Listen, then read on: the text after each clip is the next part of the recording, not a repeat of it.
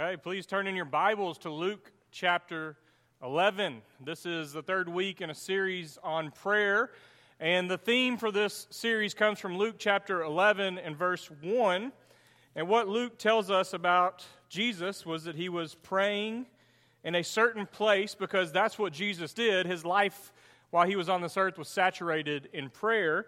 So he's praying, and after he finishes praying, one of his disciples said to him, "Lord, teach us to pray, just as John taught his disciples." So that's our theme this month, teach us to pray. I've mentioned each week that we're all students of prayer. Anybody who has faith in God, who is following Jesus, nobody has mastered prayer. We're all students of prayer. We're all still learning how to be formed into the image of Christ through prayer. So teach us to pray. Back in 2015, there was a national egg shortage. Anybody know that? And apparently, because of that, some of the restaurants had to cut back on serving breakfast foods. So Whataburger, for a time during 2015, stopped serving breakfast at 9 a.m. And I had a friend who walked into Whataburger, didn't know about the national egg crisis, the shortage that was going on, and he walked into Whataburger at 9:15 a.m., walked up to the cash register, and he said, "I would like a honey butter chicken biscuit." And the lady said, "Sorry, we stopped serving breakfast at 9.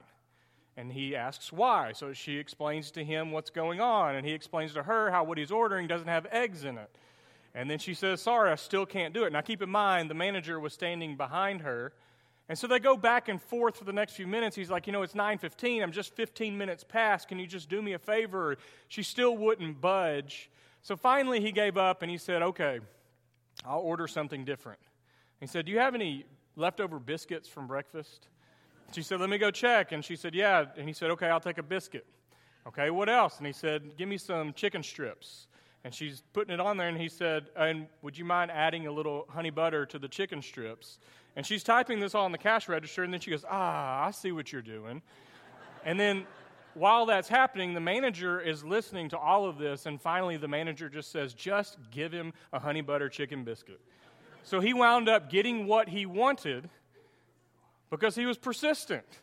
Sometimes persistence pays off. And as we study prayer this morning, Jesus is going to talk about prayer and persistence. So I've titled the lesson, "Our Persistence or God's Goodness." What is it about prayer when it comes to us and this teaching that we're going to receive this morning from Jesus about being persistent in prayer? Is it about our persistence, or is it about God's goodness, or is it both? So in Luke 11, verse 1, they say, "Teach us to pray," just like John taught his disciples to pray. And we'll read again this morning, starting in verse 2. He said to them, "When you pray, say, 'Father, hallowed be your name. Your kingdom come. Give us each day our daily bread, and forgive us our sins as we ourselves forgive everyone indebted to us, and do not bring us into the time of trial.'" This is known traditionally as the Lord's Prayer. Sometimes I like to call it the prayer that Jesus taught his disciples, just to give it a different name. They ask for Jesus to teach them how to pray, so he gives them a prayer. In the last 2 weeks, we've looked at this part, Luke 11, 2 through 4, and then Matthew 6, the equivalent, which Matthew gives us a few more words in the Lord's Prayer. So I have argued for the Lord's Prayer, why I think it's important and why it should shape and form our prayer life. But we're going to move on this morning to Luke chapter 11, starting in verse 5. So let's read 5 through 8, because Jesus isn't done talking about prayer. Verse 5, he said to them, "Suppose one of you has a friend, and you go to him at midnight and say, 'Friend, lend me 3 loaves of bread, for a friend of mine has arrived, and I have nothing to set before him.' And he answers from within, 'Do not bother me. The door has already been locked, and my children are in bed with me. I cannot get up and give you anything.' I tell you, even though he will not get up and give him anything because he is his friend, at least because of his persistence, he will get up and give him whatever he needs." So Jesus tells a short story, maybe a short parable if you want to call it that. And it's about a man who is apparently up, or he's asleep, and then somebody knocks on his door, and there's a traveler. And he comes to his house at midnight. So it's late. In the ancient world, people sometimes would travel at night because it was so hot during the day, and we can relate to that right now. So if they're traveling on foot, they'll travel at night, and so he arrives at someone's house at midnight, and the hospitality laws in the ancient world were strict, and you were obligated to help strangers. But this guy happens to be his friend, but he's a traveler, and so he needs to provide food and water, but he doesn't have any bread. So what does he do? He goes to his neighbor's house, and he knocks on the door at midnight. That's very bold. You know, in that context, the house that Jesus has in mind, everybody would have been sleeping in the same room, probably on the floor. So for the dad to get up and to answer the door, he's probably going to wake up the rest of the family. It's going to disturb everyone. The door's locked. It's closed. They probably kept the door open during the day because there was no air conditioning. But the door's closed. It's locked. And this neighbor, this friend, comes up to the door, knocks on it, he says, "Please give me some bread." And what Jesus tells us in this story is that he's going to get up and he's going to give him bread, not because they're friends, but he's going to do it because of his persistence in verse 8. Some of your versions may have it translated as boldness or shameless audacity.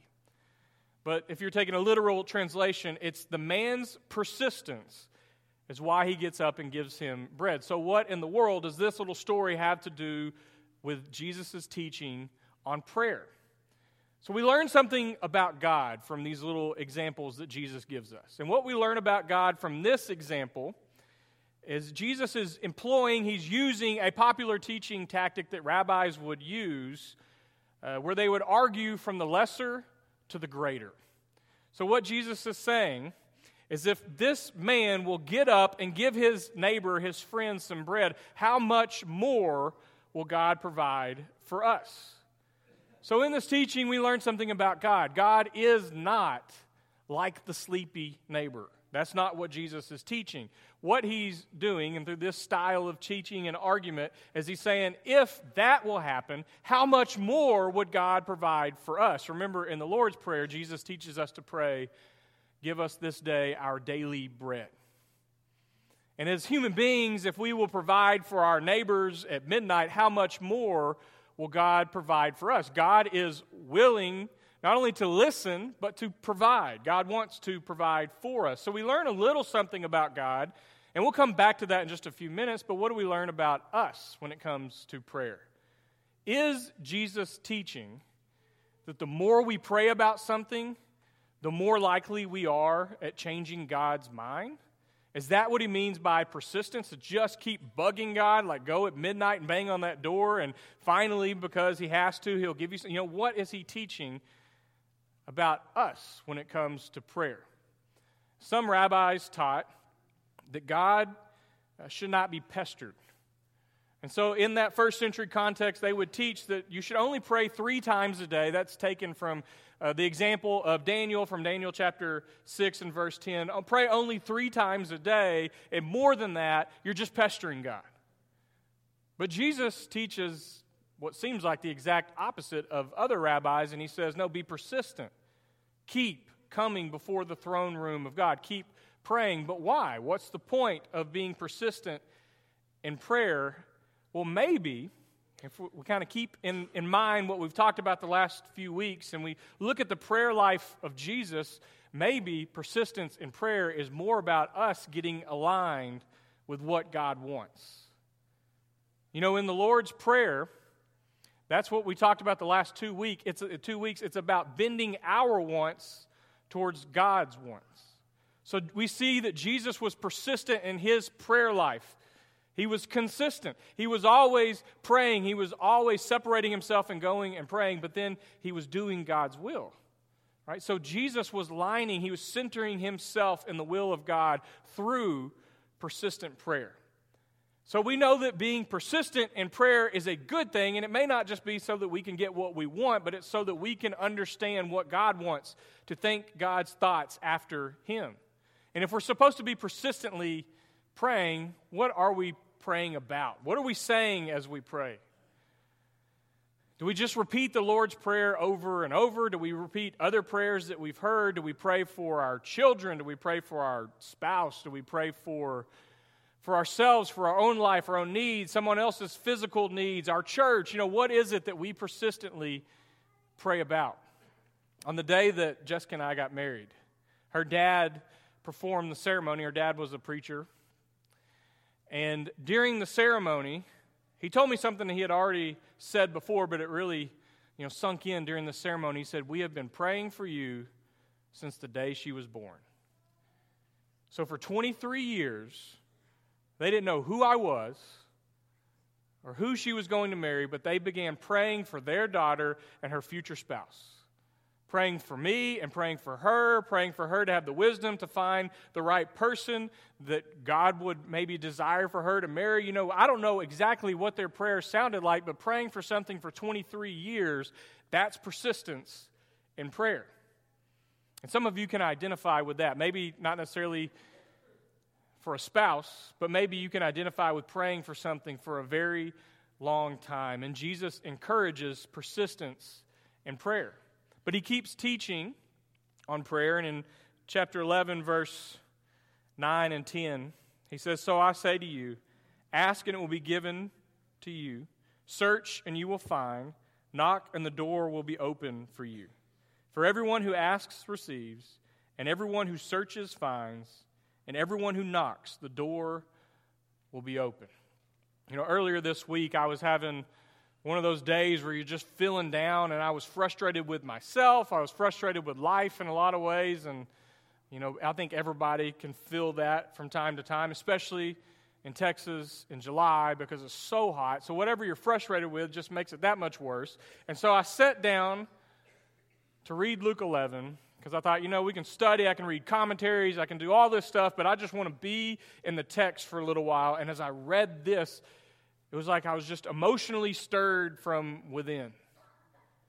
Ask, and it will be given to you. My translation says, search, and you will find. Most of your translations may say, seek, and you will find. Knock, and the door will be open. And what I realized is, what is it that we're searching for? What is it that we're knocking for? We're longing, ultimately, for God. And that's what he gives us. But Jesus promises, ask, and it will be given to you. And there's other times that we read in the New Testament and the Gospels that if we ask and we believe, we will receive what we ask for. And how often do we pray about something and we ask for it and we receive an answer to our prayer? There was a man who was stranded on an island by himself and was afraid that he was going to die on that island by himself. So he started praying for God to intervene and for God to do something, for God to rescue him, to save him somehow. And as he finishes praying, he looks up and he saw a boat coming towards him. So he starts frantically waving at the boat, and the boat acknowledges that they see him and that they're coming to rescue him. So he thinks about it while the boat's coming, and he starts to pray again. And he said, "God, never mind, I found a boat." He didn't think to say, "Wait a minute, God, you answered my prayer immediately." But how often do we pray and we ask and it's given to us, and maybe it may not be the exact way that we're praying or thinking that our prayers would be answered, but God answers our prayers. He provides for us. So ask and it will be given to you. Are we thankful for the times when God answers our prayers?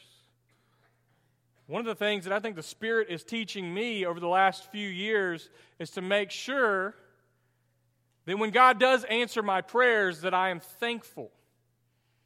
And there's been times in my life, just in the last few years, where I have prayed for something, and in almost a way where I was even surprised that my prayer was answered and answered directly and almost immediately. So I'm learning to just be thankful. We pray, Jesus teaches us to pray for our daily bread, and God provides that.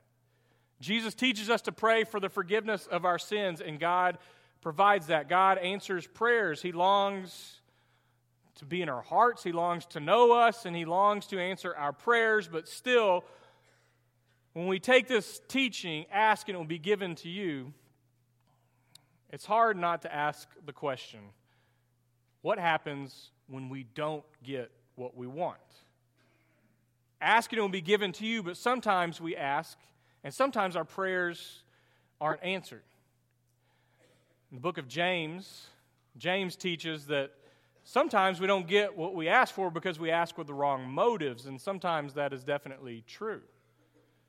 But what happens when we ask with the purest motives possible, with our full heart, and we don't receive what it is that we're requesting? There's a guy named Josh Ross who a few years ago wrote a book called Scarred Faith, and I would highly recommend that book. And in the book, he tells a story, something happened several years ago. His sister, her name was Jenny. She was 31 years old at the time. She was married and had a 9-year-old daughter. She got sick with strep throat. It got worse. She went to the hospital, and before the end of the day, she was admitted into ICU. So somehow what started with strep throat is spreading throughout her blood, and she's getting worse and worse by the hour. So for the next few weeks, she was in critical condition in ICU. And the way that Josh tells the story, this is his sister. They're in the waiting room every day praying. And people are praying everywhere. The waiting room would get so full that security would have to come in and ask people to leave, and they would go to another waiting room in the hospital and just keep praying. And they started a prayer movement. And over 10,000 people that they knew of were praying for Jenny's healing. And the doctors had told them that there's a very, very small chance that this infection could spread to her brain, but if it did, that would be the end. And on the 18th day of this sickness, of her being in the hospital, the doctors told the family that the infection had spread to her brain, and they told the family, to prepare to go say their goodbyes. And then on the 18th day, she lost her life. And so the question that he proposes is, what happens when we ask and we don't receive what we ask for? What does that do to our soul? What does that do to our faith? Jesus says, ask and it will be given to you. Well, what will be given to us? Because you can't say that 10,000 people, they weren't praying with the right motive or the right heart. You can't say that out of 10,000 people, there wasn't one righteous person praying for her. So sometimes we pray and our prayers are answered, and sometimes we pray and we don't get what we ask for. But still, Jesus says, ask and it will be given to you. Seek and you will find. Knock and the door will be open. Well, what is it that God will give us? What is it that He's teaching us to search after in prayer? So He continues His teaching on prayer in verse 11 through 13. Is there anyone among you who, if your child asks for a fish, will give a snake instead of a fish? Or if the child asks for an egg, will give a scorpion? If you then, who are evil, know how to give good gifts to your children, how much more will the Heavenly Father give the Holy Spirit to those who ask Him? So it's the same teaching method from just a moment ago. He's arguing from the lesser to the greater. If A is true, how much more will B be true also? As human beings with evil inclinations, we don't always have the best intentions, but we know how to provide for our children, right? If they ask for food, we're not going to play a weird, sadistic prank on them and give them a snake or a scorpion. We'll provide for our children. Well, if we know how to provide for our children, how much more does our Heavenly Father know how to provide for us? In Matthew chapter 7, there's the equivalent teaching to this. And in Matthew 7, he says, how much more will God give good things or good gifts to those who ask? But in Luke chapter 11 and verse 13, Luke has Jesus wording it a little bit differently. How much more will the Heavenly Father give the Holy Spirit to those who ask? So what is the good gift? According to Matthew 7, what is the good gift? What is the thing that if we ask, it will be given to us? Well, according to Luke 11, verse 13, it's the Holy Spirit. Jesus, if you look at all His teachings in the Gospels, He's promising when He leaves, He's going to send His Spirit, the Spirit of truth, the Counselor, the Comforter. And then throughout the New Testament, we see, like in Acts chapter 2, Peter is preaching the sermon, and he promises that if you repent and you're baptized, you receive the gift of the Holy Spirit. And you can see in the Old Testament, the Holy Spirit would kind of come and rest on someone for a while and then go. And then one of my favorite passages from the Old Testament, in Numbers chapter 11, Moses sees what the gift of the Holy Spirit looks like, and he tells Joshua, I wish that all of God's people had the gift of the Spirit. So what Jesus is promising is that the best gift that God could give us, the best answer to our persistent prayers, is He gives us Himself. He gives us His Spirit. In that book that I mentioned, Scarred Faith, Josh Ross continues that story, and I'd recommend the book. You can get the full story in there, but he said that day when she passed away, they met as a family, and the one thing that they all agreed upon was that they believe that the tomb was found empty. They believe in the resurrection of Jesus, and although what they prayed for they didn't receive, and they don't understand, and they were hurting, and they were discouraged, but they believe ultimately in the resurrection, and they believed in Jesus. And that's what they're going to keep their hope and their faith in, and that they promise themselves that our family will not lose faith. But he calls the book Scarred Faith because you move forward, but then you've developed a few scars, and those scars tell a story. And one of the things that he alludes to in the book is that God may not always pull you out of the ditch, but He will get down in the ditch with you. Meaning, ask and it will be given to you. Ask, seek, knock. God gives us Himself. He may not always answer our prayers the way that we want Him to. We may not always be rescued the way that we want Him to rescue us, but what He gives us is Himself. He gives us His Spirit. But even still, for some of you who are being honest, you might ask, as you look at this text, is that really the best gift that God could give us? Some of you have been in a situation where you're thinking, you know what, I think the best gift that He could give me would to actually be for someone to be healed, for yourself to be healed, right?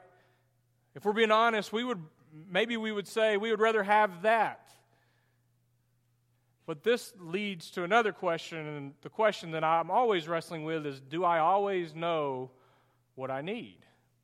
Do I know what's best for me? I'm kind of have this limited view, like we talked about with the Lord's Prayer. Our Father who is in heaven reminds us that God has a much wider view than we do. When both of my children were born, like that first year of life, and it's still happening with my son, there's not a lot of sleep that takes place. My daughter has improved tremendously, but with both of them, we were so sleep deprived and so tired that we went to the doctor to tell him about our problem, and what I was expecting was some magic pill that he was going to give us so that when we go home, everybody was going to start sleeping. And with both of our kids, with the same doctor, he told us, here's what you need to do. Rock your kid to sleep, put her in the crib, turn off the monitor, and go to sleep. And each time, because he has 10 kids, and he said, that's what they did. They'll be happy to see you in the morning. They may cry a lot, but you won't hear them on the monitor. And every time he told me that, I left feeling so irritated with him. Like, you're the doctor. I came to you to give me some pill so that we can all sleep. And basically what he's telling me is there's no instant fix. He's got a lot more experience than I do. He's got a much wider view on these issues than I do. I just wanted for him to treat the symptom. But there's no instant fix to that. If he knows more than I do, how much more does God know what we really need? And so a part of prayer is faith and trust. Trusting that God knows what we really need, even when we think we know what we need. And that's a hard teaching sometimes to accept. But Jesus teaches us that it's so important to pray, and he was kind of unfolding that for his disciples as they see his prayer life. They see God's kingdom coming and exploding all around them, and they wanted to pray like Jesus. But developing that kind of relationship with God is going to take persistent prayer. So we don't just come to God in the midnight emergencies like the friend who shows up knocking on the door. We come to God persistently throughout each day because ultimately that's what we really need. We need God. And God promises us, Jesus tells us he will give us His Holy Spirit.